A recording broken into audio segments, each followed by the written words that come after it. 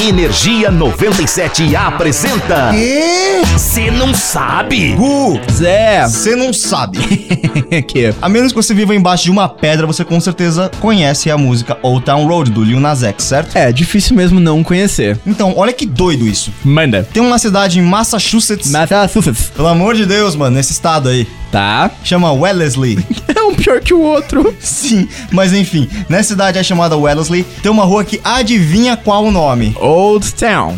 Sim, Ah, então fica Old Town Road? isso mesmo. Que da hora, cara. Se tivesse aqui em São Paulo uma rua assim, eu ia roubar a placa e levar pra casa, certeza. Mas olha só que coincidência, é isso que anda rolando por lá. Midzira. Juro, o site da polícia de Wellesley relatou que hoje em dia é bem osso achar a rua Old Town na cidade, já que jovens vivem roubando as placas de identificação. Tadinho dos velhinhos que não sabem usar GPS, cara. E o que eu acho complicado é que a placa custa $280, mais custos de reparo, ou seja, mano, isso deve ter ficado caro pra prefeitura de lá. Nossa, que bad. É, né, mas aí, se você curte curiosidades extremamente Old Town Rosísticas, Porém, incrivelmente Wesley.